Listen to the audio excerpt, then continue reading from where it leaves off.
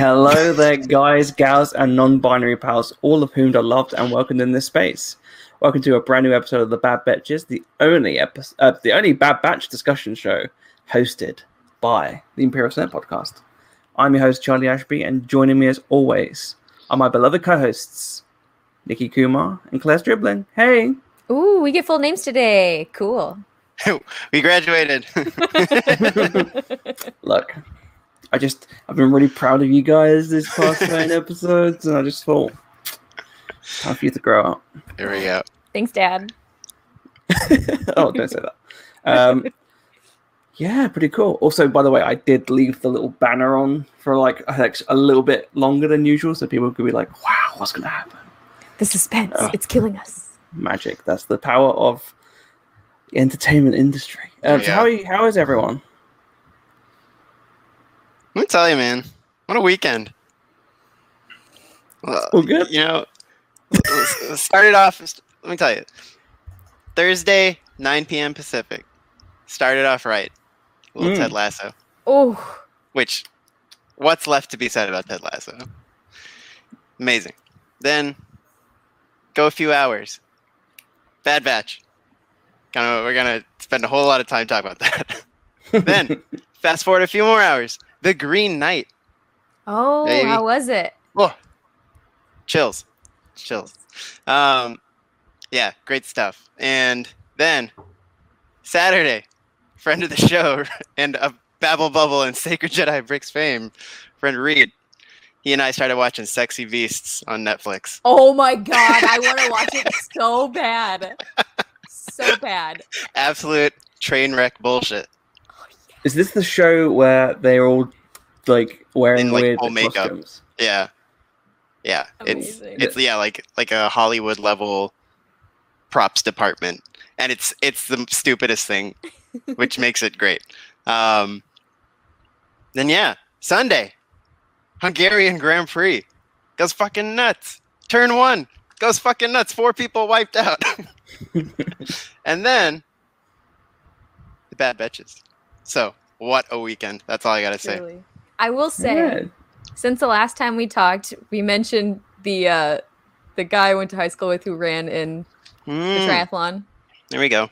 He was the highest placing American man in history in the triathlon. He finished 6th.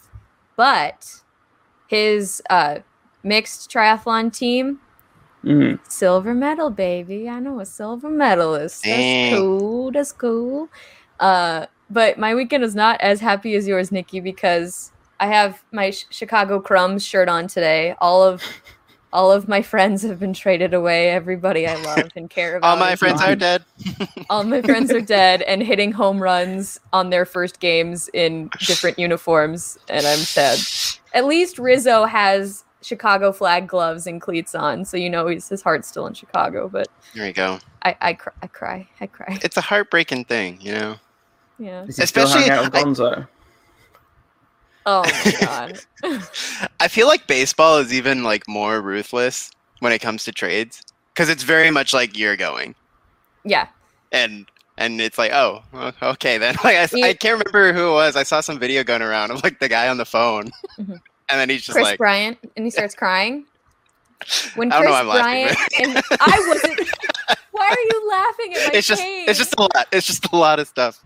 Yeah, a lot of Chris emotions. Bryant, that video broke me. It really did. And yeah, that's it too. Is like the craziest thing too is like you find out, and then literally, like you get on a plane like now, and then you play the next day.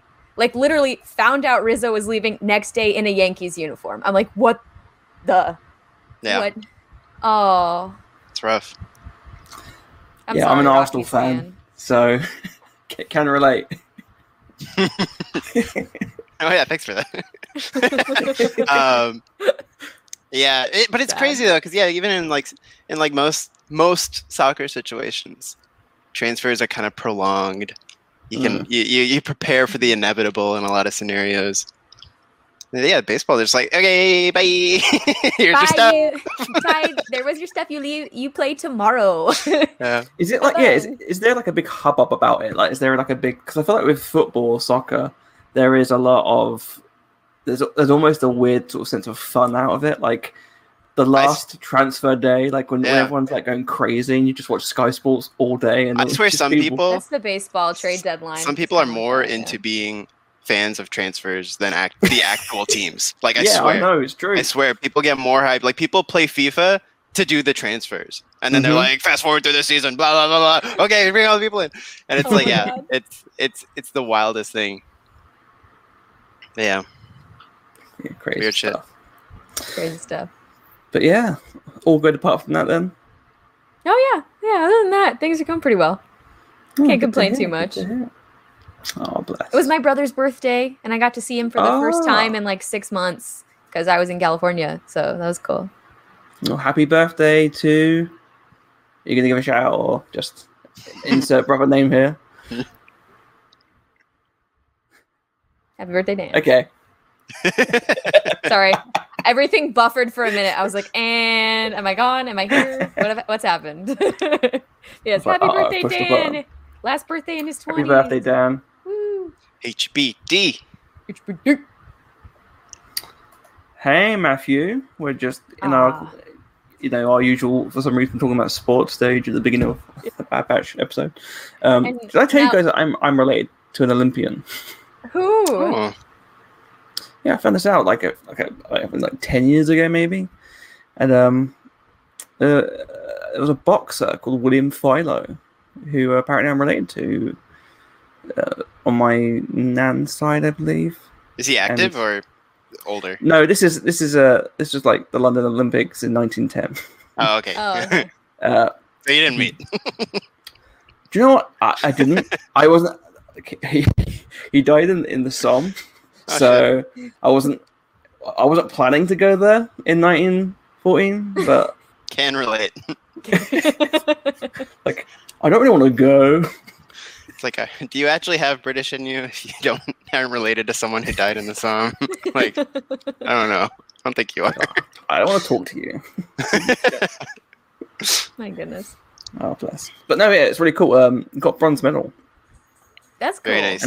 And according to the historical records that I've read up on, and like someone's wrote like a whole page about him, apparently it might have been he deserved the silver medal, but apparently the person he was fighting was the son of a gentleman.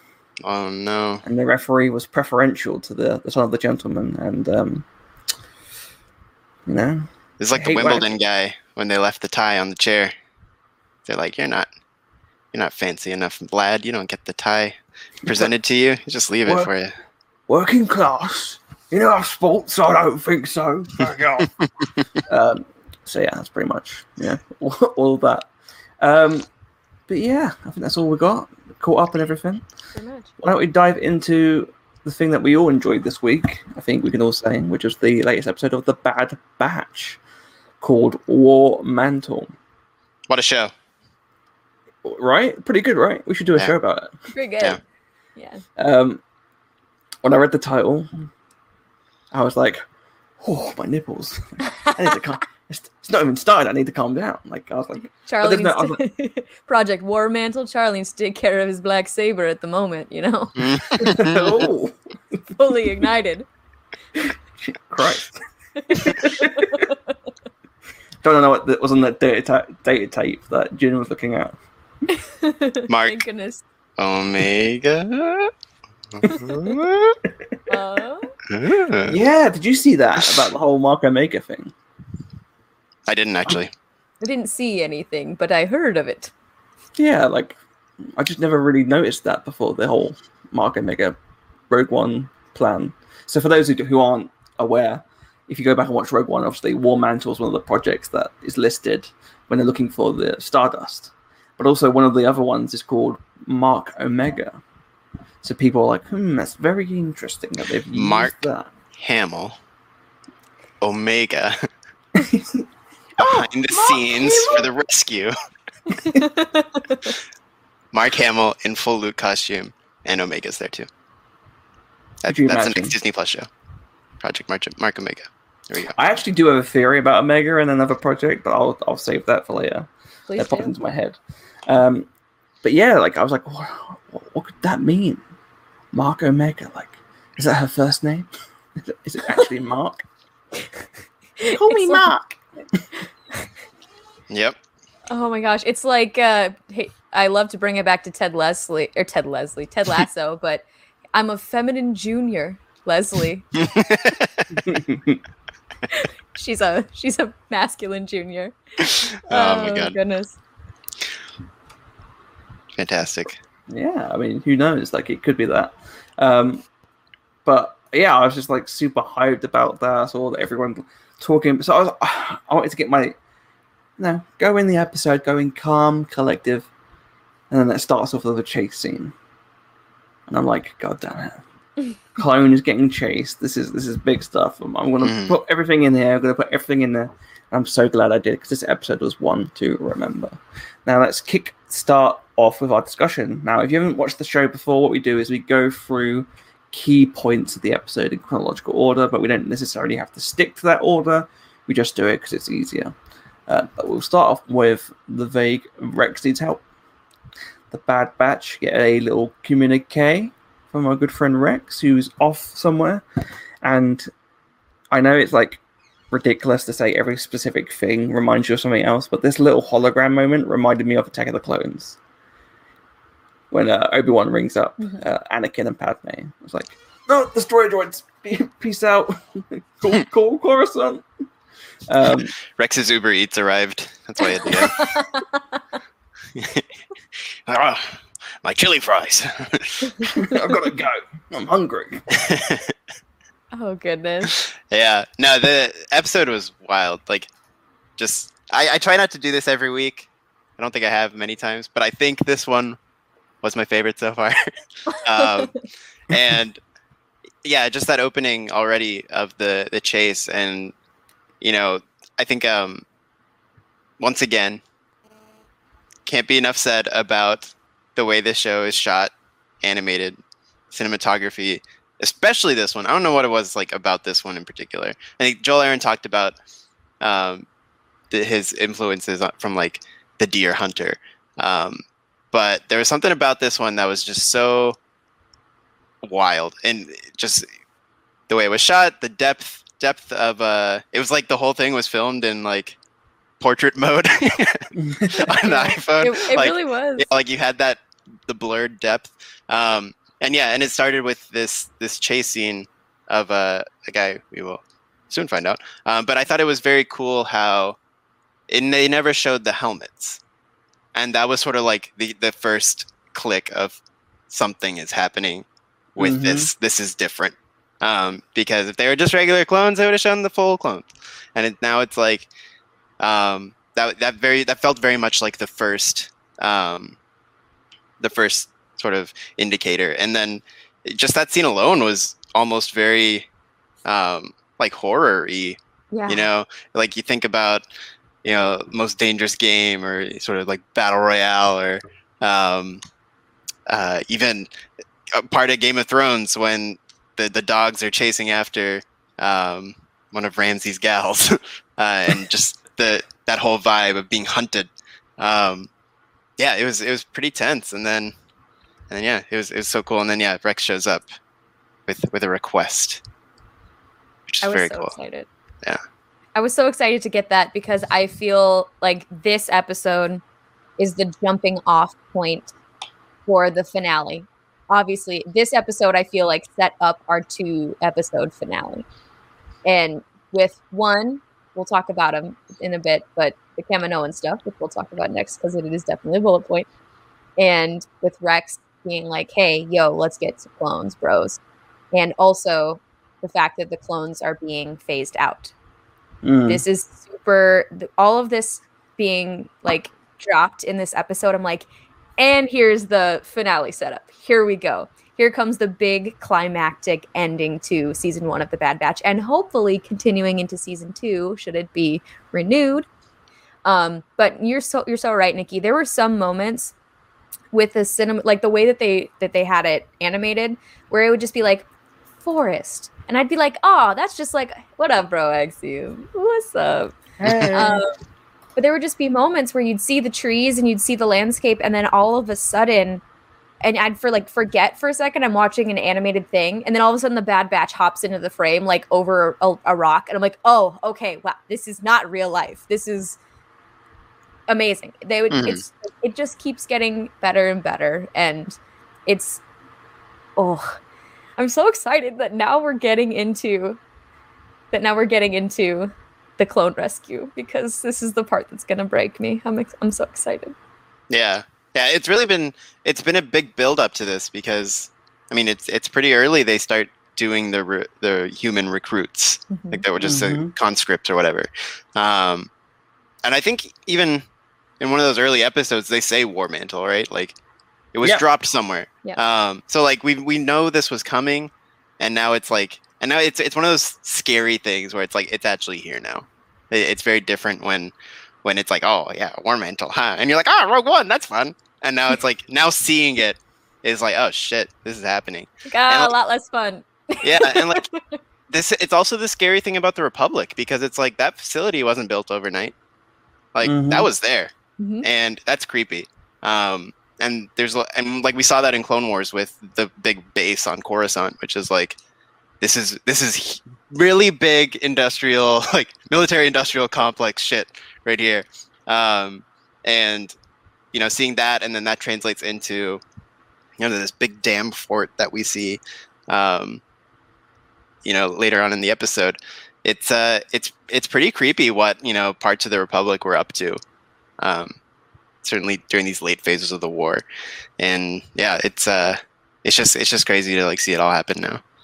The first time I saw that base, my first thought was like, this is very Starkillery in its design, in this big crater in the middle sort of thing. I'm like, that better. Yeah. And I was very relieved for it not to be that route yet. I'm like, please don't be testing anything of that nature quite yet. We would have heard about it. At some point, if it had, probably. But I was like, instantly, that the setting of that base just made my stomach go into knots. I'm like, oh no.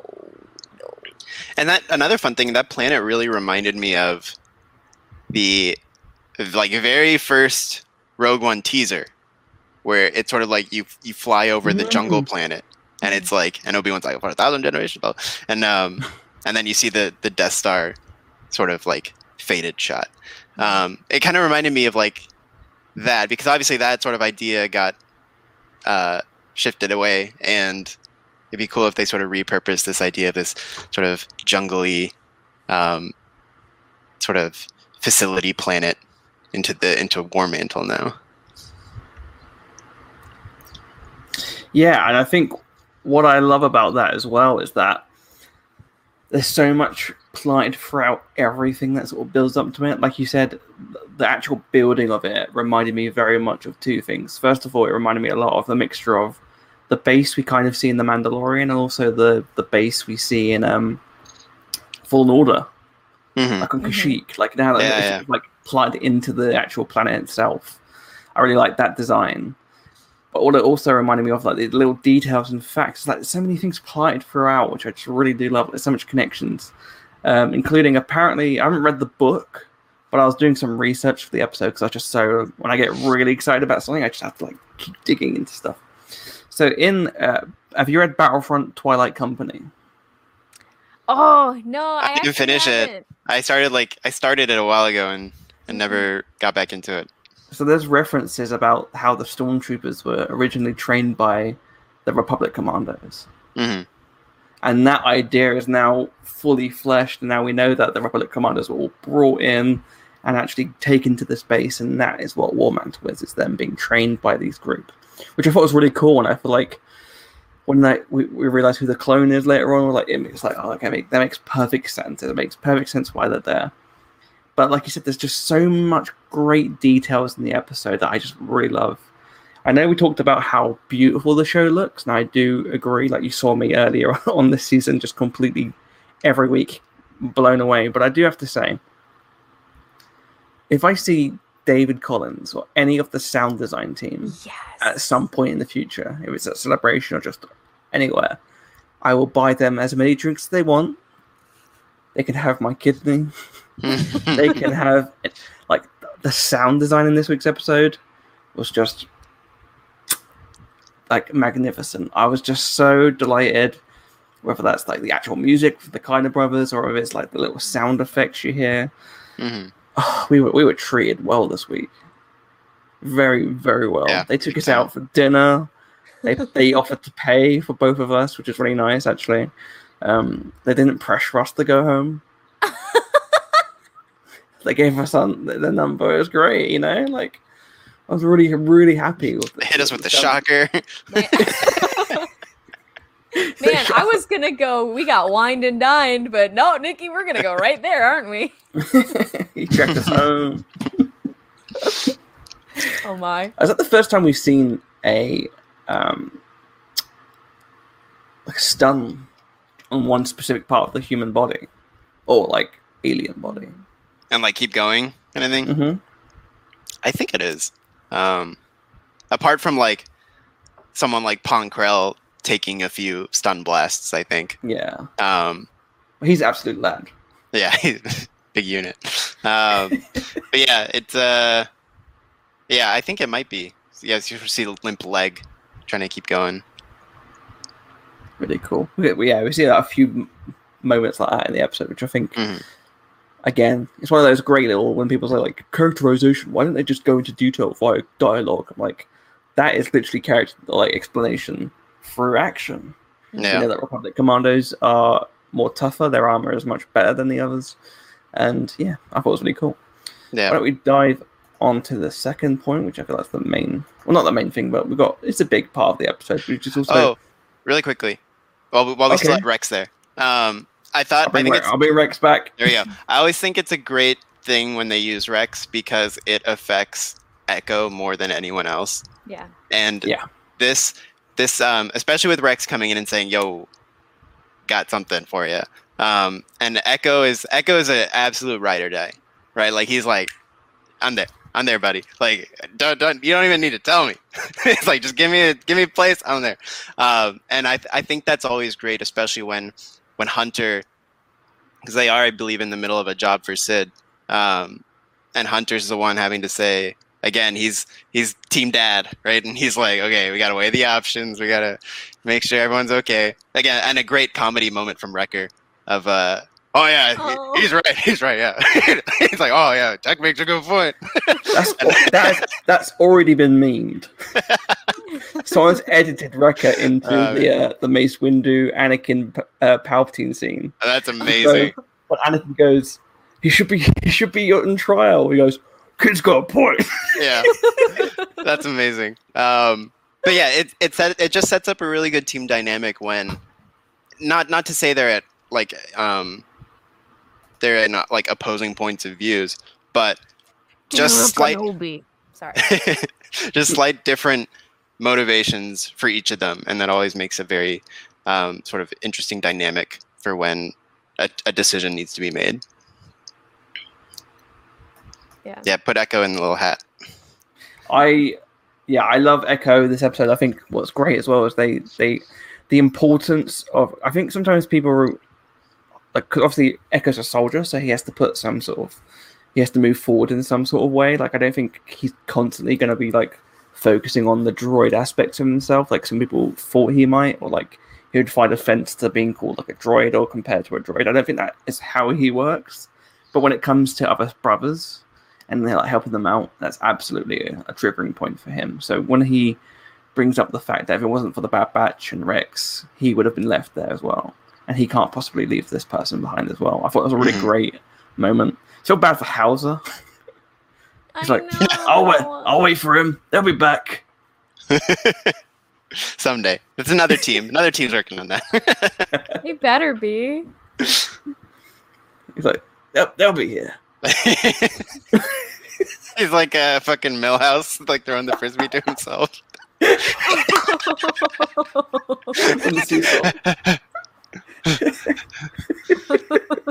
Yeah.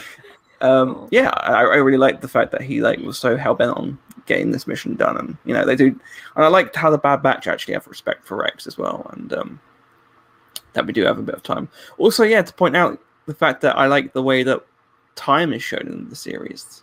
This is still the same year as, you know, the final season of the Clone Wars and Revenge of the Sith, but also time has moved forward, definitely by months and stuff. So we've seen how these soldiers have been trained, and like you said, Nikki, I think what's important is that this isn't an overnight thing. This didn't happen post-Republic. This has been happening during the Republic. Yeah. One of my favorite introductions in new canon is the idea, and it's so brilliant because it feels so realistic, which is the idea of, it's like a beautiful written story is in Catalyst, but it's just so great how they manipulate A New Hope, Rogue One, and the Clone Wars together, which is the political idea that the plans from Episode 2 were caught with Poggle the Lesser when they were building a Death Star. And then the Republic are like, okay, the Separatists are building a super weapon. We need to make our own super weapon to, like, if they're making one, like nuclear missiles, right? Like, if Russia's building one, we got to build one. So it's like armament against each other, but it's the exact same plans using the Geonosians still.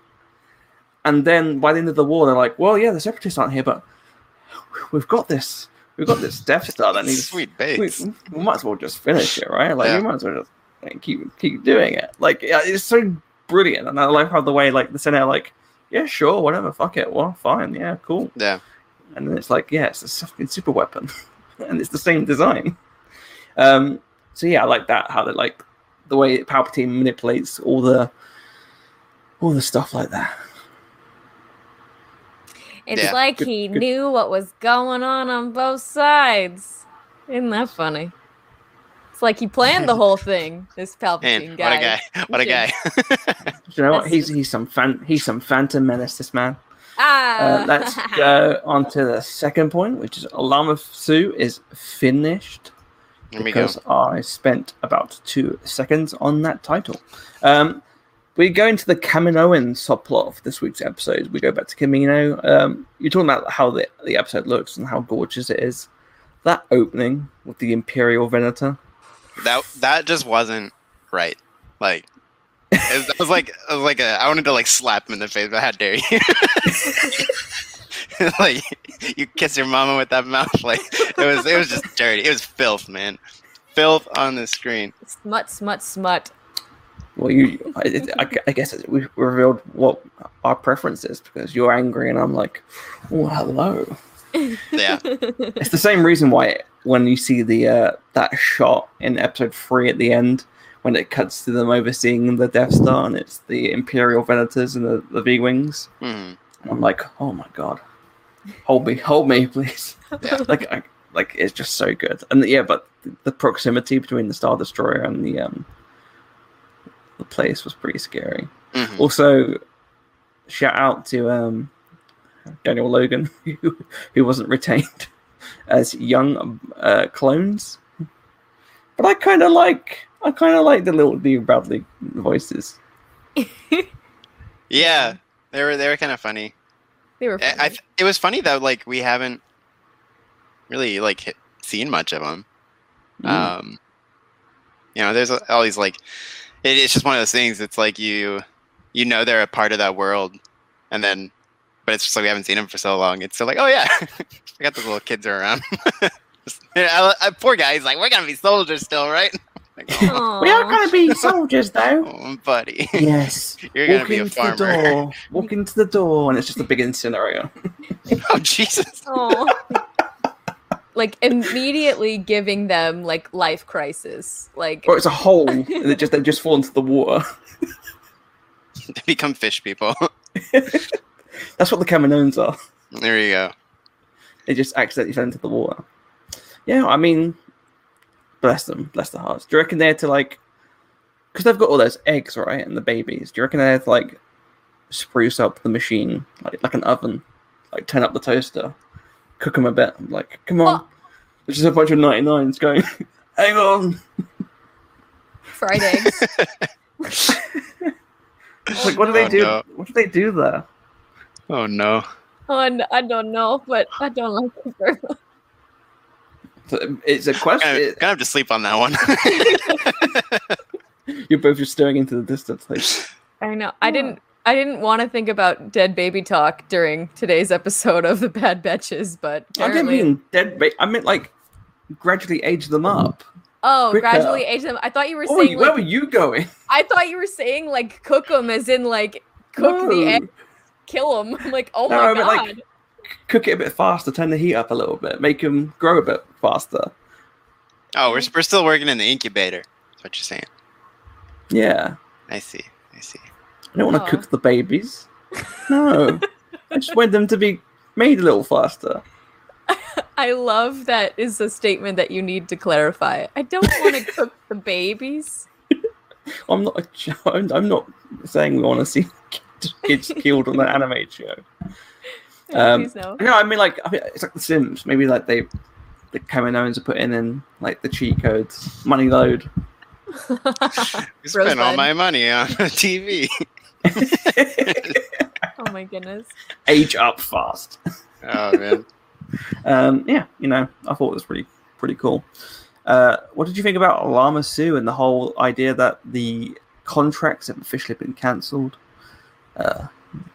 Kamino, I'm assuming, has lost not only its status in the Empire, but probably its seat in the Senate as well, I would imagine. Yeah, maybe so. Especially after this. If it wasn't before, now this is going to be the nail in the coffin that does it. Yeah, and again, it's just continuing that chickens coming home to roost. Like these are all things that were put in place with the sort of imperial takeover of the facilities, and then now I think we always kind of wonder, we're like, oh, what's gonna happen? Llama Sue, what's he gonna do? And then turns out not much, not much for this part. guy got caught out by Rampart, which was pretty creepy. Not gonna lie. And he's basically just like, oh, the scientists we can use, but bye. Yeah. That's so terrifying. Just being like, you're not useful to us. We're gonna eliminate you, just like that.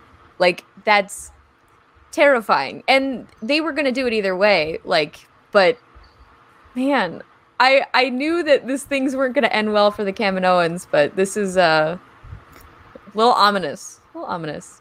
Yeah, I do appreciate Rampart. Like, he's not this over-the-top, dramatic, operatic villain. He's very real-life villain. I think that's kind of scary in the sense that it's not like he's genuinely actingly looking for... Actingly? That's not a word. It's not like he's genuinely looking for a way to maybe improve or, like, get the Kaminoans, and he wants them gone. Mm-hmm. He needs to find a good political way to get rid of them. Good the way same to way get with that All Free Ties, like, I'll shoot you in the head if I have to. Do what I say. Back the hell up. And that's scarier to me. Yeah, I mean, it's people like him and people like Tarkin, where like they're different to the Sith because they're not motivated by this like cosmic force of darkness. They're just doing the job, and the job is brutal, and they're the assholes to do it. There's just the joy of the power is like all they need. And yeah, it's like, and this is, it goes back to the Raxus episode, Ryloth, like these are the moves to destabilize and then fill voids. Like they're just like, yeah, it's axe the politicians. It's, they had the senators in their pockets. They have, no need for the prime minister.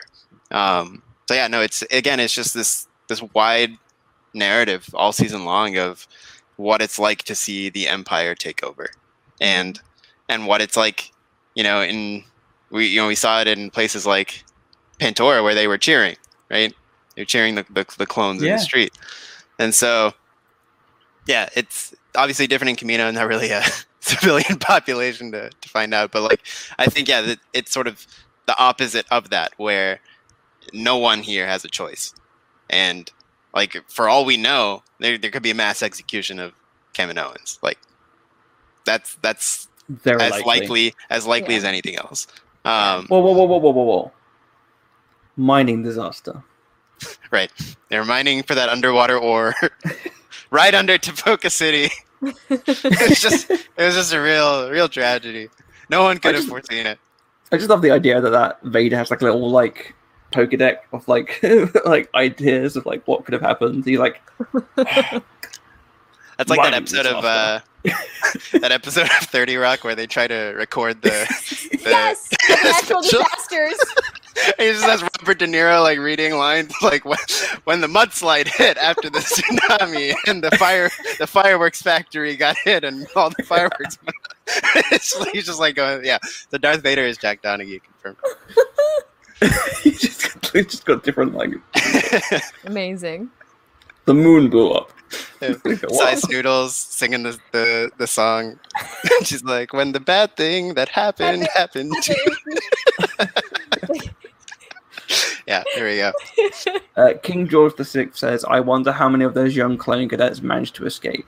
Do we know if the Empire only caught the medical supplies being evacuated or if the cadets got away?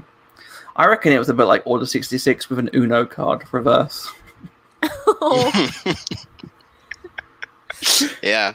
No, Oh, it's rough. no. Man. It's who like yeah. I mean, who knows? It's rough though. It's rough. I wonder what our next scene on Kamino is going to be. I reckon that obviously they've probably brought Hunter back to Kamino, right? Yeah, could see that. Probably. So maybe that's the finale. Oh, here we go.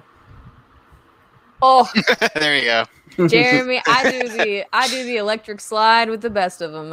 I'm there. We're with you, Jeremy.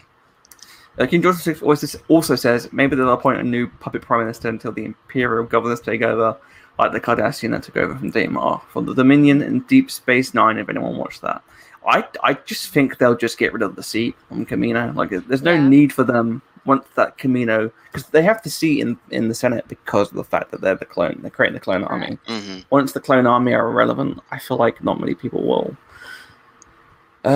care, and if they do, won't get talked about as often. R.I.P. to the best named Star Wars Senator, Halle Bertoni.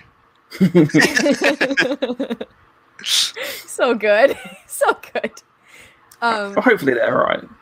Yeah, I don't have a very optimistic outlook of what I think the next plan is. I think that this is a look at what the Kaminoans were doing. They were trying to take all of this property and all of this stuff away from what is, as of now, a part of the Empire. They are committing treason against the Empire. They are going against the wishes of the Empire. We gotta take them out. I think that this is a very, very dangerous spot for any Kaminoan to be in right now. I foresee violence in the future. And I don't I'm like. looking. I see blaster bolts. My dear, you've seen the Grim. The Grim. That's what I see for all of Kamino is the Grim. I need glasses, some really big glasses to I see bring my point a home. wolf, a grey wolf in your cup. And then Rex is we go. like, I know who that is. I know that guy. He's got a real cute laugh. I know it's Gregor. Gregor's a cute laugh. Which we got to hear this week so many times. The first little giggle out of Gregor. Sorry, that's a tangent. My whole body relaxed. I was just like, oh, I'm home. I'm home. I love that it's confirmation that the explosion made him loopy. Yes. he was a pretty chill guy on Abafar. And I was like, Listen to me. I will protect all of you droids. I'm a hero of the Republic. I'm insane. it's perfect. Yeah. Perfect I also vibe. love that he's not that far. Like he's a little bit quirky. Mhm. And but he's also, I feel like that plus isolation must not be helpful. Oh, yeah. Especially when the only people that you spent your life with for like 19 years are basically yourself. Yeah, Yeah. Like, I look at the mirror and it's not me. for sure. It's a weird life. There are two specific moments in this episode which I thought was really cool, which is I like to call like reflections or like reversals of things we see in Rebels, which is kind of fun now because like when Rebels we get to see like reversals or repeats and complete story arcs for some characters that we saw in Clone Wars and Rebels, and now we get kind of like a reversal with some of the stuff we can see that from Rebels in the Bad Batch, whether that's with Hera and stuff. One of my favorite parts for this week's episode, there was two of them in particular. One was the fact that if the Kaminoans are to be, it kind of fits the theme that the two major races introduced into Attack of the Clones, who are responsible for setting up both the Republic and the Separatists, were wiped out by the Empire. Yeah. No loose ends. No loose ends. Yep. This is how they operate. Like it's Absolutely. it's pretty brutal. And the other one I will save for a little while. I'll get to that in a minute. But why don't we just jump into the main part of this week's episode, which is obviously War Mantle and the TK Troopers. Look. Just pause. When I saw that armor design, I freaked the fuck out. Not only that, like they could have just introduced the normal Stormtrooper design, and I'd be like, that's amazing. Oh my god.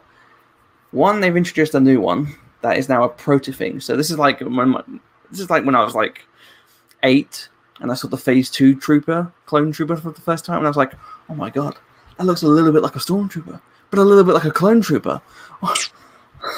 Like it might exploded. Now I'm like, oh my god, guys, this looks a little bit like a clone trooper, a little bit like a Stormtrooper. What's going? I can't handle this. Like I'm getting excited. Which is, proves that you never grow up. I was so excited to see the designs. Obviously, a riff on the Ralph McQuarrie design for Stormtroopers. Yeah. But it fits so well in that Clone Wars design. Still fits with the prequel aesthetic, which again is a nod to how clever and creative both Ralph McQuarrie and all the artists for the prequels were. It just was so cool to see them. Yeah. By themselves, though, pretty awesome. Having that with the A New Hope, Death Star, Imperial music. I mean, yeah, the little like leitmotif that does not show up much. Yeah, right. Like it's in A New Hope, and then and a Rogue bit in One. Solo. Like it's also like instantly iconic though. Like you know exactly what it is, and it's just funny because it's like. It's a great tool as well because it's the Imperial March is so heavy, right? Like like this is very middle management, right? And just perfect for these guys. And yeah, just seeing their armor was great. I'll tell you the thing that changed my life though. Oh, He back, baby. He back. My man Scorch is in there. Doing not great shit, maybe, but he's in there. It was beautiful to see you, my boy. Yeah, just great. And again, going back to sort of you brought up the Twilight Company reference, but like it even goes into Legends. If you know the Republic Commando novels, you sort of see how there's a what's it called? There's like the Mandalorian like super commandos. They're the ones who like train the clones, the commandos, the ARC troopers, and then even outside of Star Wars, this is real life. Of special forces being used to train, not only your own forces, but sort of like local places. Like they'll just send the commandos to go train like local freedom fighters or whatever.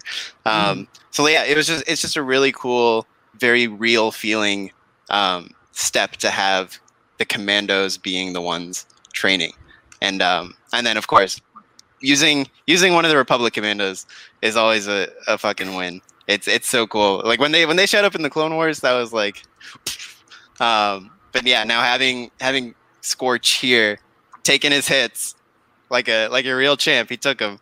And also like, during the escape and all that, you could see Commando Brain as well. Cause like the TKs are just like, and Scorch is like jumping on the outside of like elevators and shit. And yeah, so like that was cool. But yeah, what a just like an insane sequence of events. That when they're trying to like Tech tries to use the Republic codes and shit. And Gregor's like, you fucking moron. For someone who is so smart, he is so dumb sometimes, Tech. Yeah. Well, like, he's come on now. He's tunnel visioned. Yeah, he's very tunnel visioned. It's like that's the thing, and yeah, it's just so cool. And again, it's I guess like part of the tragedy again. I mean, if you play those Republic Commando games, or you just sort of know the characters loosely and how they fit, and now you're seeing them serve the bad guys, and it's just the tragedy of the Clone Wars again. They like beating this over our heads in recent years. Like, you like some of this, bitch? And they're just like whacking you with Order 66. Like, remember everything you love? We're gonna make it turn on you. Yeah, we're gonna make the heroes the bad guys. That's fun. So yeah, it was just a lot. It was a lot to take in. Sort of watching the war machine, the war mantle, in action. Yeah, and I think it does a great job at explaining why the Stormtroopers are such a great force. It's not necessarily that they're a good battle squad. They're nowhere near proficient as the clones. But that shot when you just see a bunch of them, it's terrifying. You're like, oh god damn, like yeah, they can miss, but there's like when there's 20 of them, the likelihood of you surviving. They're the new battle droids. Exactly. That's what I was gonna say. That's Palpatine was pulling the strings on both sides. The battle droids were just these super weak things that are coming to just in waves and waves and waves to overwhelm with numbers. The clones were skilled and have the human element of creativity. This combines the two. Yeah. This combines the two sides of the war Palpatine was on, the sheer numbers and the human element to it. It's very, very interesting and kind of cool how much it makes sense. It's the same with the TIE fighters. You know, like, don't put a shield on them. Just mass produce. Exactly. We'll find another guy to put in there, right? Yeah, sure. But get this. It's fast. Yeah. Okay. I'll do it. Sign me up.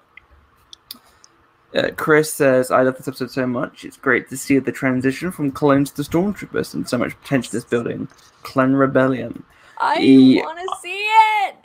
I think we will see it, and I don't think the outcome will be a positive one. No. Yeah, it's gonna hurt for our heroes. To quote the great Captain Tarples, "Ouch time."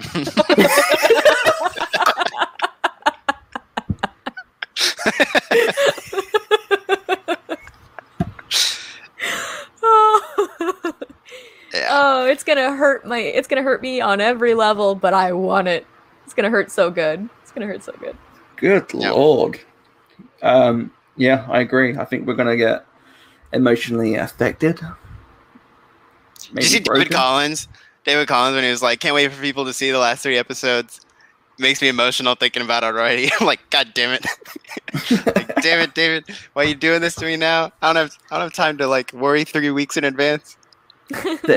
Look, this is why Star Wars is so complicated, because I could be there's so much to focus on, and half of my brain was like, this is going to be really bad emotionally, I'm really upset, like I don't know what's going to happen, and then half of my brain is like, they're using the same sounds for the E11s in A New Hope.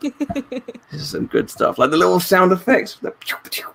I did actually double check to see if they actually had if the new Stormtroopers had E11s or some sort of precursor. They don't. It's still the clone blaster, which I can't remember the top of my head. It's like DC 15, DC 17 or I think something. Maybe. Yeah. It wasn't. It's still that, but they used the sound effects, which I thought was pretty cool. Mm-hmm. Maybe it's a different bolt they're using. They changed the ammo. Yeah, the Imperial decor again. It's what I like to call, since we learned about it in Catalyst, I like to call it Krennic Chic, because he's the architect and he designs these buildings. Mm-hmm. So I like to call the little, the Krennic Chic design. I thought it was really awesome to hear the little sound effects, like I said, the leitmotifs. There's also small little leitmotifs from A New Hope that wasn't necessarily just the Death Star theme. There was a little bit I know David Collins has mentioned before that the little section when they're hiding in the Falcon, and it uses that little section from Psycho. Oh, there seems to be a little bit of that music in there as well. I think if you listen closely, I can't remember if it's the scene on Camino, or if it's actually it might be the scene when the V-wings started getting up. It sounds a bit like the Republic theme, but like twisted. Yeah. If you listen closely, I feel like the music there is the Republic theme, but they're twisted into like a darker sort of sense. Really cool. I really love the new outfit for the Stormtroopers. I think I wouldn't be surprised if by the end of the season we see them completely geared up, maybe potentially. Or I don't know, maybe we'll see them just keep using this one for a little while. Either way, and I don't think that the clone troopers are going to be completely wiped out either. I feel like for future seasons, if we do get future seasons, we'll see a mixture maybe of some clones and TK troopers. But yeah. So we get introduced to them. We find out, of course, the person who Rex wanted to help was Captain Gregor, our favorite crazy clone. Who, can I just say something? No. This might be controversial. I think I told Nikki about this the other day because I needed some backup on this. I needed to make sure I wasn't going crazy. Captain Hauser, right? He's been knocked off a perch for me. There we go. I'm gonna say it. Gregor is hotter. You think Gregor's hotter? He's built. Did you see him? He was he is. He was fit. Thicker than oatmeal, man. Thicker than oatmeal. And Claire, he makes you laugh. He does make me laugh. His just infectious giggle. He just fills me with joy, slightly deranged joy. Yeah. He's perfect. He is. I'm just saying there's something about Hauser that's like a Disney prince. He's almost like Aladdin personality who's just I'm cute and I'm trying to do the right thing and trying to do the thing for Ryloth. There's something about Hauser that strikes me as Disney prince energy, and there's something about Gregor that's just Mad Hatter energy. I don't know. I think Hauser now is kind of he's in one of those late 90s to noughties Disney films where they're reverting the storyline, so you're expected to fall in love with Hauser because he's the traditionally groomed prince, whereas Gregor is the thicker working class lad who likes you, but you don't realize it till the end of the film. You're like, oh my god, he likes me, and then you turn around and he's like, hey everyone, I'm crazy. Hauser better not be trying to kill Elsa and shit. Tell you, man, if he's all of a sudden, what if he's the one who kills the mom? Oh my lord, don't you put that out there. And then Gregor's like, hi! I'll stop this!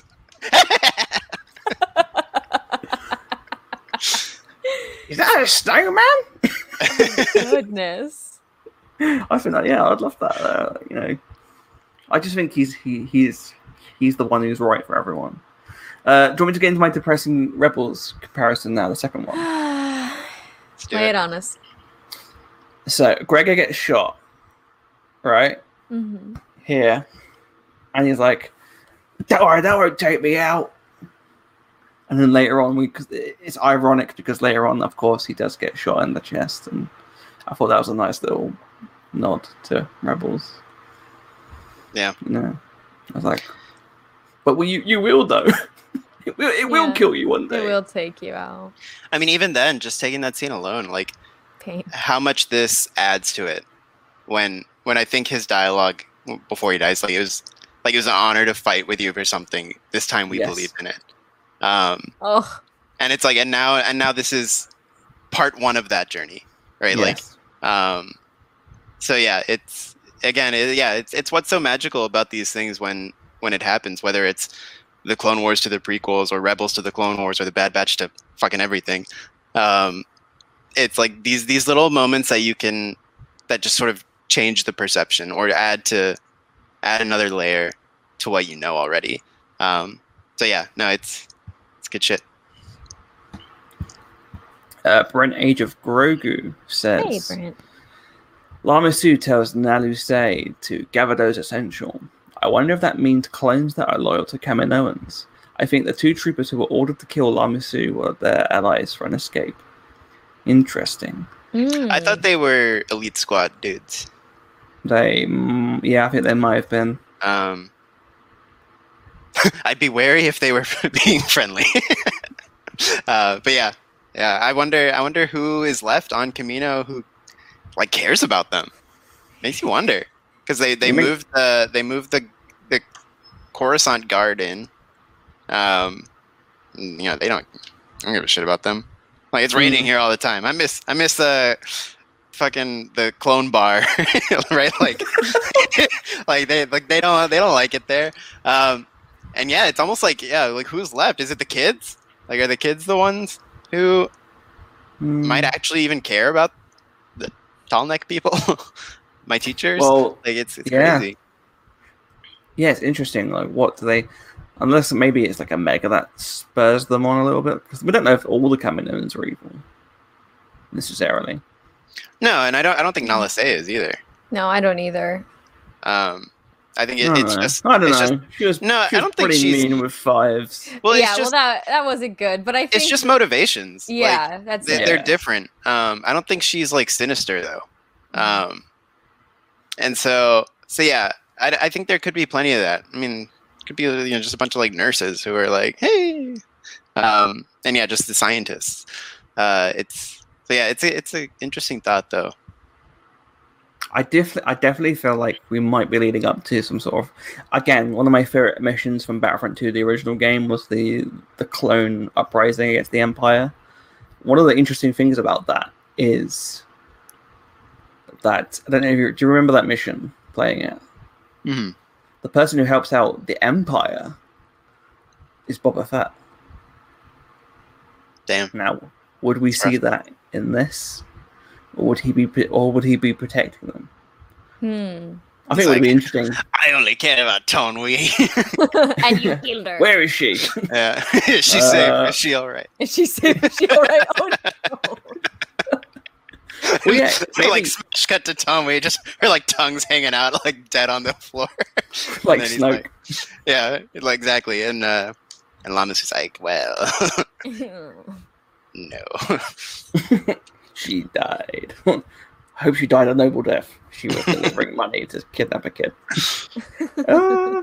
I like to think that maybe Boba would be like against the Empire, perhaps. Maybe at this stage. Yeah, maybe that's the disintegration. I would say, I'm gonna say that my prediction is he probably would team up with the Empire, and the only reason I say that is they don't look at him and want to kill him in Empire Strikes Back. I think he sees I think he would see the value in teaming up with him or staying out of this situation. Maybe. Just because I feel like the Empire. It's hard to know what his mindset is. Yeah. You know? Like, yeah. It's weird. Yeah. But also, I feel like Vader doesn't care. Like, I feel like he appreciates the fact that Boba is a bounty hunter, and they're gonna if their bounty is to steal for the Empire. I feel like he's like, well, I get it, sort of thing. Like, who cares? I think Vader would get it, but I don't think that the bureaucrats would. Douchey, though. I don't think. Like, we don't need their kind. Yeah. Yeah. Yeah, it's interesting to think about like where Boba's head would be at this point. Mm-hmm. Because we know a bit from Clone Wars that he's still got that a little bit of softness there. And then we know from if the Cad Bane design is indicative of said duel already happening, then we know he's gone through some more stuff. So it's just kind of weird. Yeah, it's like, is he hardened enough yet to be like, I don't care about them? I don't know. It's hard to say. And has he filmed the Book of Boba? He's been in a Polynesian spa. That's what he's doing now. There we go. There we go. Like, he found his first Polynesian spa. Basically, I'm your sister, and Kaminoans have been outrun by the Empire. There are no words. Oh dear. I think, yeah, that's what I like about this like relook at Boba Fett, is that he's not really. I know that there's like some comics like Bounty Hunters where they try to make him like the classic EU badass guy, but I still think in the canon what we've got so far, there's not really much that says that he's just like outright like negative. Like he is just doing his job. Yeah, he's paying the bills in a galaxy that's pretty shitty. Like we naturally we're like he's bad in Empire because we're on Han Solo's side. We don't really want him to be put in carbonite. Yeah, but it was like, oh, he's not. I don't think he's not like motivated in the same way Luke Skywalker is, right? Like, yes. But like I don't think he's like necessarily saying whose life can I fuck up today. So yeah, it's just the job, and that's the thing. Like, is he at the point in his life where he would say it's just the job? I think it'd be pretty interesting if he wasn't, and they brought him in. Yeah.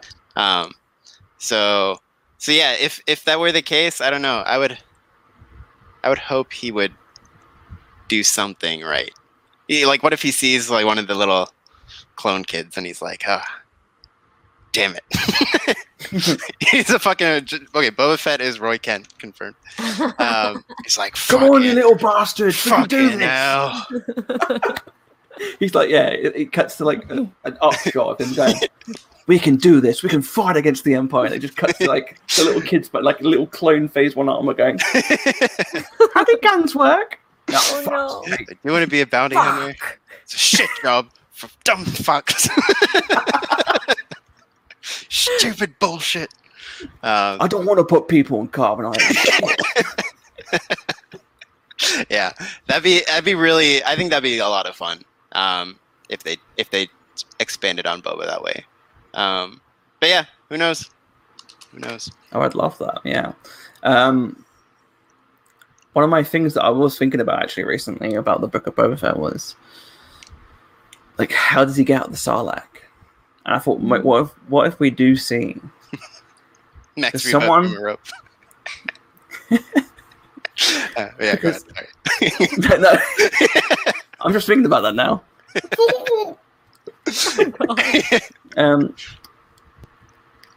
Someone who would at this point have skills, because obviously the Sarlacc is a creature, and I feel like if you're going to deal with such a creature, you need to have like experience. Maybe hunting experience. And I feel like who would have hunting experience and a lot of other skills at this point, and have a reason to want to save Boba Fett. Now at this point, Omega would be in her late 20s. I'm just saying, wouldn't it be cool if Omega is the one that helps him out? Hello! Can't have your money. Are you dead, man? She's just like throwing mental mix down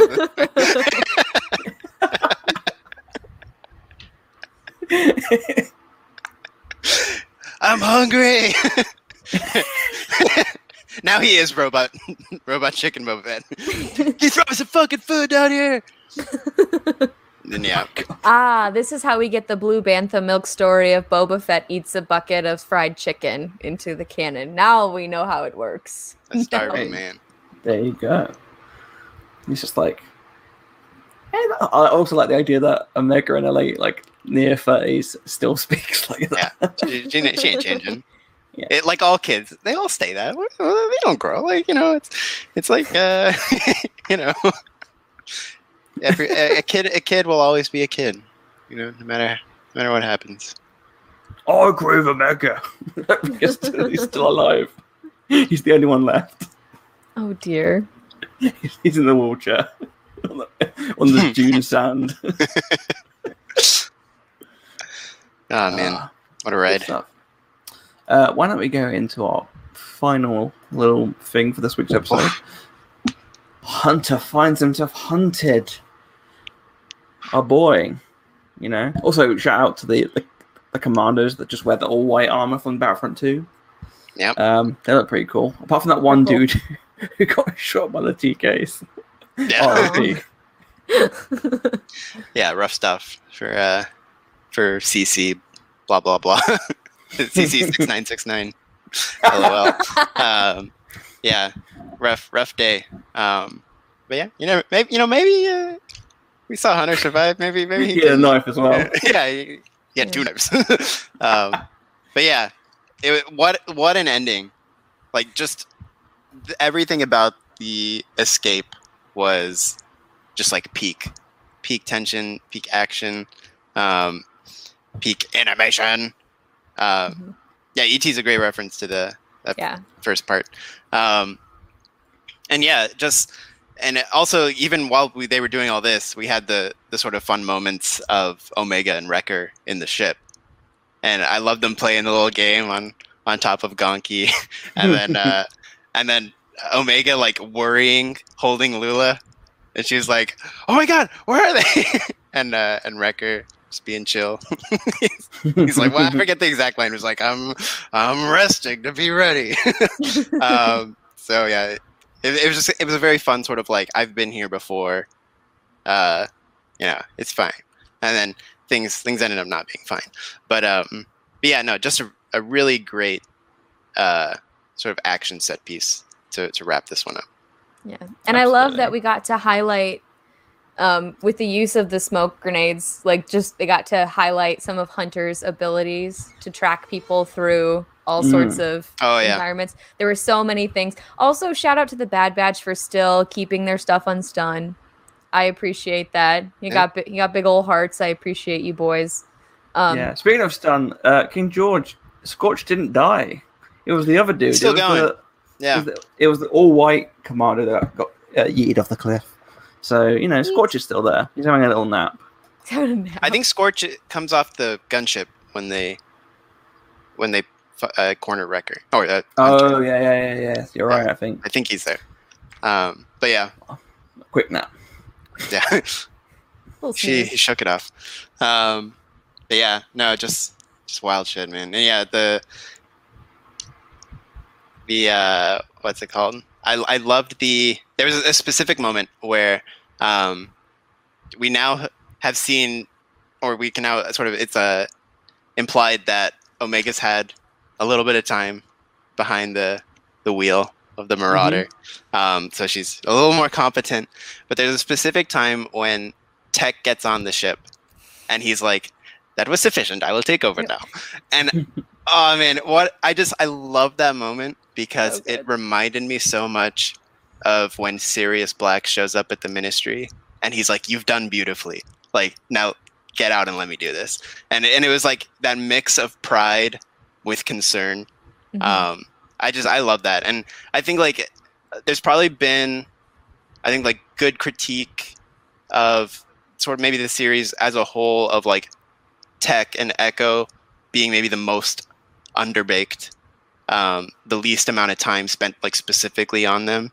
But I thought this episode in particular was really good for both of them, even when you can't like give them a focus story, but you can give them moments that really flesh them out more. And I think that moment from Tech was really great in his relationship with Omega, because he's obviously been the one teaching her how to fly. And then also when Hunter's like, "You need to go, like get out of here and leave me," and Tech is like, he's shaking. Yeah, he's like, and it's just like, again, this thing, like we've never been in this scenario before. And like you can imagine, they've been through all sorts, but leaving Hunter behind, like something was not right about that. And so it was a great sort of sequence for those kind of things. They really let them shine there. Yeah. And it's stressful because Hunter's clearly the leader. Hunter steers everything. Who will lead them, or how will they co-lead? It's going to be an interesting and very dangerous task to get him back. And that last scene, I think that was the last scene, with Crosshair stepping up to the cell, just like, oh dang, like I wanted the whole team, but I can take you, like I'll deal with having you alone. I'm like, oh shoot. I hope they just kissed passionately, like immediately. Yes! He's like, "Come here, I wanted the whole team, but you'll do." This is how they find out about the chips, because he's like feeling his head. He's like, "What's this scar?" And then he's like, "We can give you one too, baby." Anyway, this is my fanfic now. But yeah, pretty ominous. Speaking of- nice and ominous. Speaking of comparisons, I definitely got a big Rebels comparison of this one. Like the way that the first season is structured. Like, so Kanan gets captured at the end of that episode, and then I reckon next week will be the similar to Rebels, where it's like the build up to get him back. Also, the Mandalorian, I guess, as well. Yeah. But I feel like it's more so Rebels because of just the way it is. And then the finale will be the big battle on God knows where to get them back. I'm very much hoping that we get a big group together to help save it, more like the Mandalorian in terms of getting Rex, maybe Wolf, if that's the person we've seen. Be a big surprise if we expect it to be Wolf, but it's actually Cody. That'd be pretty crazy. I would not know how to handle myself.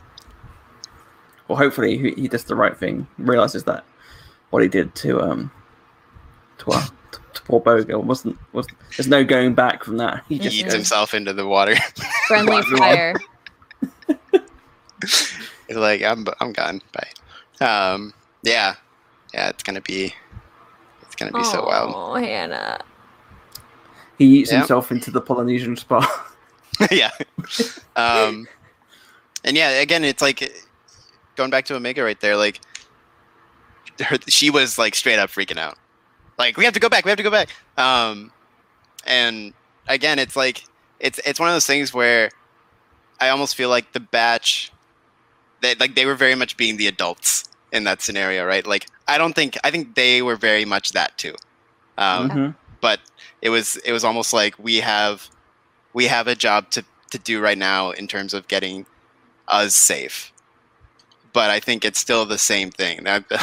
Like Tech was silent about it, but I think he was just about thinking the same thing as Omega. So it was again just great, writing in the episode to illustrate all those different things and have them sort of like, you can tell they're feeling the same thing, but can't express it the same way. Yeah. And yeah, it was a lot, man. It was a lot to end that episode on. I think it'd be cool if maybe like next week they go to Rex for help. Maybe Rex is like, I can't help you right now. Like, we have to do this at one point at a time. And then what if we see like Echo get angry at Rex for the first time? He's like, no, he's our brother. We're going to save him.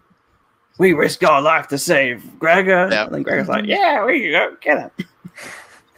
I think that'd be pretty cool. Like, there's like a big debate between the clones and the idea of what they should go do next. Because I do imagine that perhaps Rex is going around collecting these. I would imagine that maybe the Bad Batch told them about Hauser. Maybe Rex broke him out. Maybe what if he's hanging out with them? And they got like the really cool hair. Yeah, that'd be cool. Because again, it was like, the way Hunter sort of like looked back at Hauser, it was very much like, I'm not gonna forget about this. Yeah. So yeah, I think it's part of why. I don't think he's quite done, Mr. Hauser. It'd be really cool. Figure of him. So merchandise. It's like the IG-11 thing where like they made the figure and I'm like, what? They killed him in the first episode. It's like, no, surely there's a little more here. It'd be super cool if they bring the sort of like not quite Avengers Portals level, but like sort of that feeling of like the good clones coming out and getting whomped. But yeah, little victories hopefully is what we'll see. Oh, bless him. And then of course the whole crosshair of it all.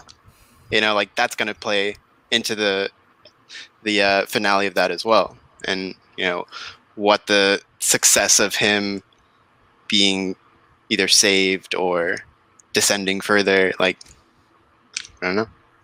I want to clarify. I'm about to bring up a theory I had the other day, and this theory I told Nikki I think it was just randomly the other day. I just said it. I was like, "This is interesting." Nikki, not only did he didn't have like a active response of anger or regret, but he just closed his laptop and walked away and left the call. And I said, what if Crosshair puts a chip in Hunter? And Mega's like, was about Hunter, we've come to save you. I He's had to like hold my hand back to not do it again. like Dr. Strangelove. You're like, Oh no. Oh no. would that break our hearts? Yeah. That'd be rough. Hunter kills everyone else immediately, and is like, oh god, shit. Yeah. That'd be a lot. Eat Sid. That'd be a lot. Oh no. Yeah. Sad. Anyway, Thanks for that, I'm Charlie. gonna go lie down for a bit. But I'm sorry. yeah, no, I think it's gonna be a hell of an ending. Like, there's so much on the table. Obviously, whatever it's gonna be, it's gonna look fucking awesome. Yeah. And we know that much. Like, it's gonna be so cool.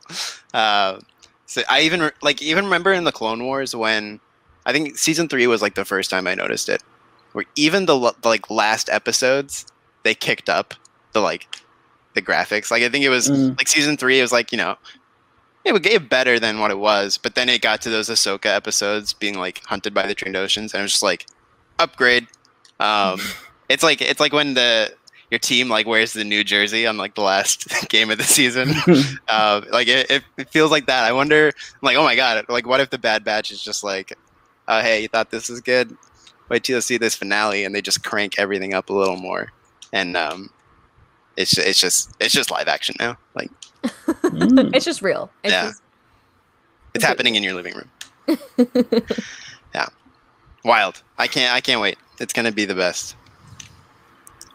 Well, I'll say if you've got any questions for us, please do send them in now, whether it's on Twitch or YouTube. We're going to try and answer as many as we can before we wrap up. But before we do that, we do what we do every week, which, of course, is our favorite moment. We've got to get our good friend, Yay. Amiga and Lula. Yay. And we will be doing our overall thoughts and score. Whew, who wants to go first this week? Claire. Okay. You're smiling, that counts. Dang. Wow. So this was another really great episode of The Bad Batch. It's one that has some serious setup for the end of the season and possibly another season of The Bad Batch. The music, the Kiners did such an incredible job. The sound effects from David Collins and the sound mixing team was just, everything was delicious. It was just scrumptious. It was really scrumptious. They did an excellent job through the entire episode from start to finish with suspense. Anytime I get to see Rex, it makes me a happy little bunny on the inside. Not like Happy Bunny, but like a legitimately happy bunny. Yeah, so this episode, it just, from start to finish, it was just excellent. I'm very nervous as to where we're going. I'm nervous for the future of Kamino. I'm nervous for those sweet little boyos that we saw, our little boyo cadets on Kamino.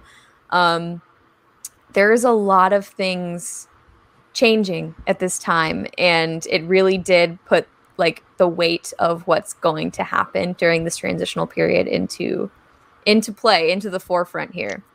You know, I love a crazy little giggle. There were some seriously funny moments. There was some, you know, to break up the tension, which I thought I really appreciated.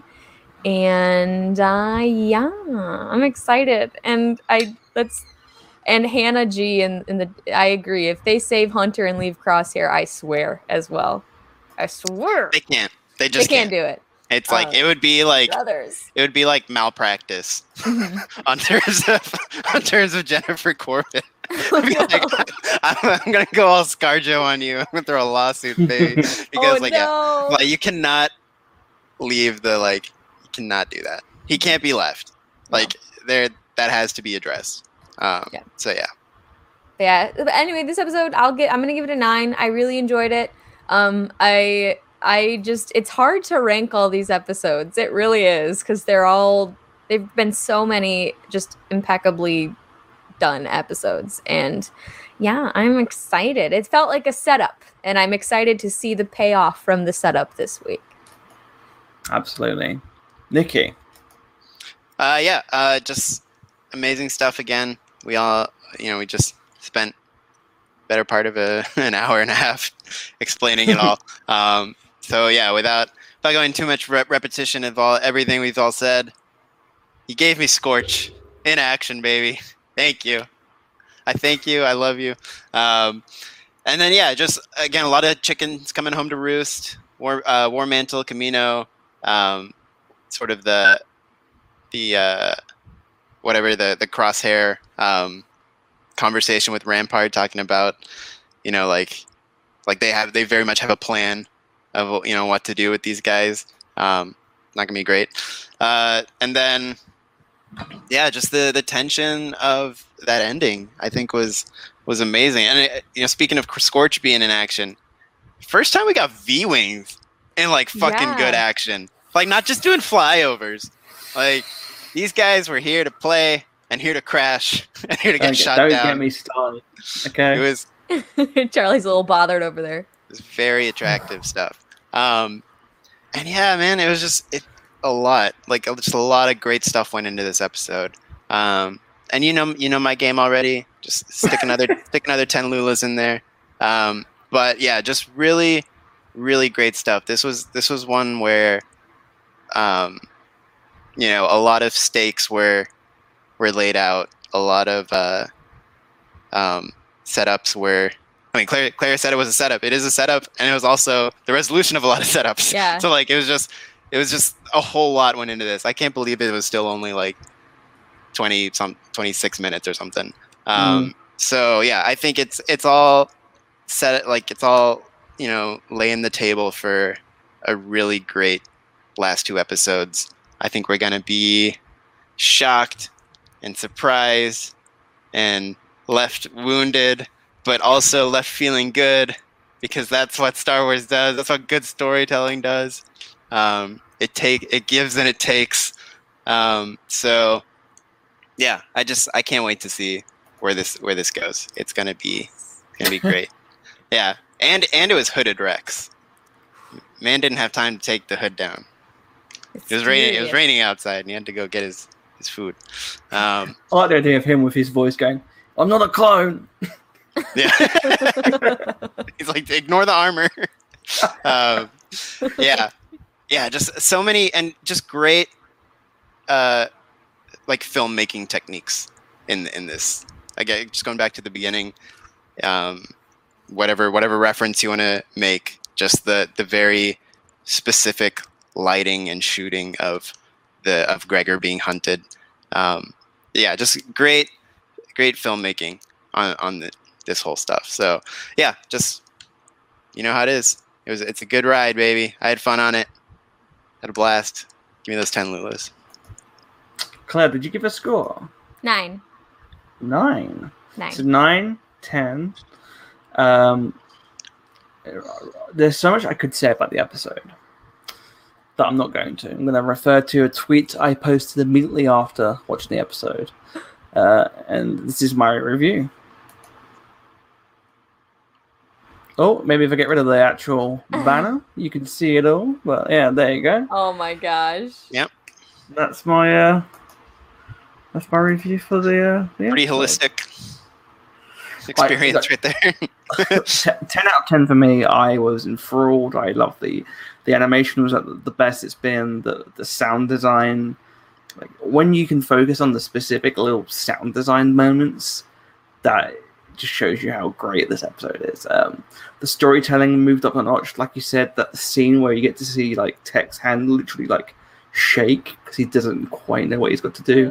And again, I think what people misunderstand is that Tech's reliance on factual evidence and this is how things work isn't always a benefit. It's also his weakness. Yeah, and that's it's very part of the Mentat story. from Dune. Very Mentat. He can Absolutely. reason with the best of him, provided he has been given all of the information that is correct. If he has all of that, you cannot outsmart him. Oh, Dune references in the chat.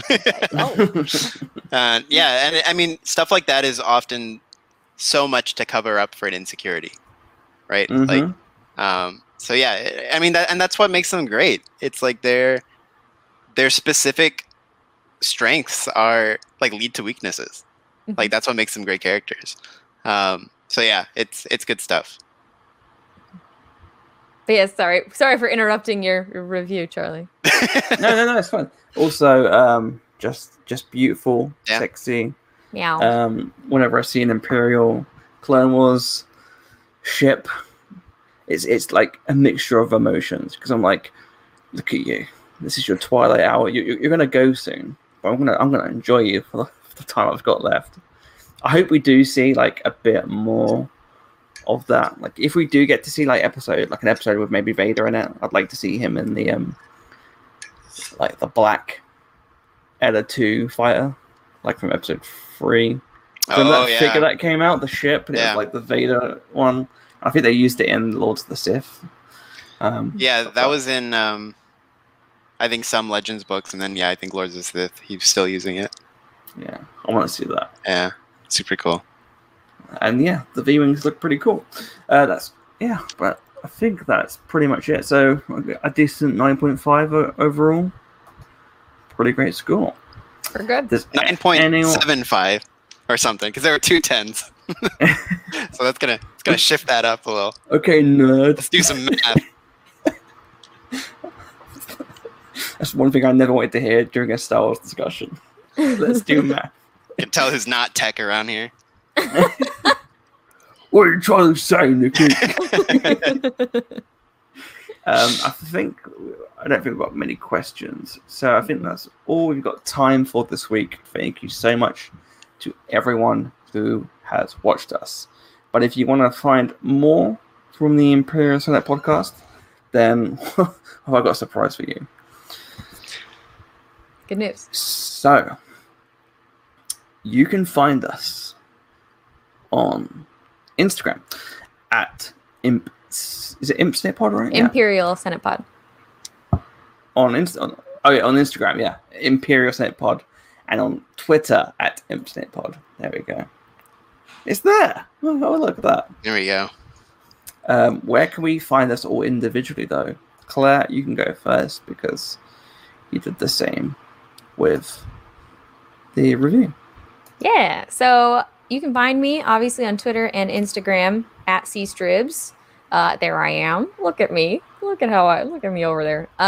So you can find me there. You can catch me monthly on Broaxium. I'm now a part of the Quick Shot team, which means every month I'll be reviewing the new Dr. Aphra comic. I'm super excited because she's great and I love her and she's all mine now. Blah. And and let's see here. Oh, you can catch me every Tuesday night at 7:30 p.m. Central Time on the Imperial Senate Podcast Twitch account. I'll be streaming Battlefront 2.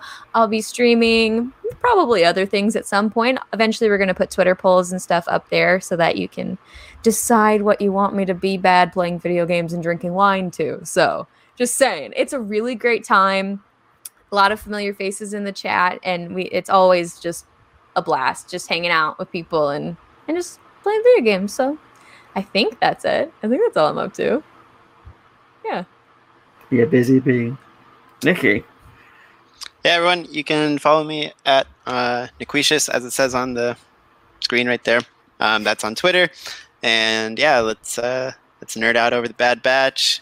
Got Premier League starting in a few days now, not too long. So if you want to nerd about Premier League, be there too. And then if you want to catch another show I do, that is the One and Done Film Club. There we go, on Apple Podcasts right there. You can follow that show on Twitter at N Done Show. And we got some fun stuff coming out. We recorded another commentary for a Rejects episode. So that was a fun watch. And then we'll be right back at it with Season 2 in the fall. And then you can also catch me do some more stuff on the Imperial Senate Patreon account. So if anybody is interested or is already a member or is interested in joining that, we have the Sacred Jedi Bricks that I do with Reed Devaney of the Babble Bubble, where we watch all the Lego Star Wars stuff. And then I got some other shows coming out probably later this month on Patreon as well. So definitely come check that out. Come lend us your ears and your cash money, and and you can hear some of the fun stuff we have there. Awesome. Don't forget that if you like the show, we, of course, are a podcast for first, most, and foremost. So don't forget to check us out on all the podcast platforms. But if you have Apple Podcasts or iTunes, please do leave us a review. Specifically, if you're in the UK, we need a lot more UK reviewers because currently we are a little bit low right now. But look at that. Look at all those pretty cool reviews there. Not bad. People like the show. And if you like the show too, why don't you give us a nice little I like the nice guy. little nod. I like the guy who's like, it's moist, but only 4 stars worth of moist. I don't think we're moist enough. We We're could not be moist enough moister. yet. We gotta get in on that again. You gotta get in on that. We're letting the people down. Well, we talked about Camino today. It's a little bit more moist. Yeah. Moist. If you want to find me, you can find me on Twitter at CMWASHBY. The West Country.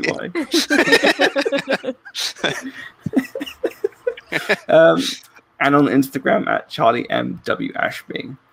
You can also support me on Patreon and Ko-fi, the links of which are available on my Twitter bio from my Linktree URL, which you can see here. And there's a little HTTPS link for you there. So if you just want to see all that information, you want to see my Instagram, Twitter, Facebook, everything, commissions, all of that's there. Everything in a one handy spot. We also have one for the Imperial Set podcast, but we'll update that soon. But yes, all we got time for this week. You got anything else to say, guys? I love this stuff. I mean, so mad, or not mad. I'm be sad when it's done. Hey. Oh, thank you, Matt. Thank you, Matt. But yeah, And me be too. so mad. Like 2 weeks, man. That's all we got left. And then, we got we got other stuff. We got Marvel kicking back in again. But like, there's that sweet embrace of Star Wars. Nothing can quite touch it. Yeah. So I still I guess we don't. have visions, but it's different storytelling. Mm-hmm. I don't agree with the idea that when people are like, but we've got Marvel stuff. Like, you know me, I love Marvel stuff. Pawn Division, don't forget to check that out on the Charlie Ashby Network. There we go. But it's not the same as Star Wars. Like, Star Wars has a very specific feeling. So does Marvel. Like, while I do feel like I don't think you could have like a constant Star Wars. I feel like Star Wars needs to have a little room to breathe. But I'm still going to be really upset, and I don't think Marvel can fill that specific Star Wars. I mean, at least for me, at least. I mean, we share Star Wars with more people. Yeah. And it's like, I mean, we don't sit here and do. I mean, Charlie does. But 3 of us don't sit here and do a Marvel show. We don't play with toys either, do we? Yeah. But yeah, no, it's just it hits different. So yeah, it's gonna be a little bittersweet when it's time for break. Absolutely. But we'd have earned it. Yes, we have. We're going to be going back to the core audio episodes. So if you've missed us over there, then we'll be back. But in the near future, there will be videos coming onto this channel, which I will be planning, and you will hear more about later. Oh, look at that. What a tease. That was a post-credit scene and a half. Thank you. There you go. I wouldn't be surprised if Samuel Jackson walked through Claire's door right now. You have no idea what to expect. And also another reason to check out the Patreon for ISP is that we're going to be doing a show that we haven't done for a while called After Dark, which is what it says in the tin. It's us three talking about whatever. Doesn't necessarily have to be. It's mostly not about Star Wars, but we're not going to say that it doesn't pop up from time to time because we're us. And I will say it is a hot mess because usually I do it after a couple glasses of wine. So maybe we should all drink before. I'll get prep. That's pre-show prep. Like we don't all do it normally. Yeah, it's for the show. There you go. Well, that's all we've got time for this week. Thank you for checking us out. We'll be back next time with the last 2 episodes of The Bad Batch. But until then, may the Force be with you. See ya.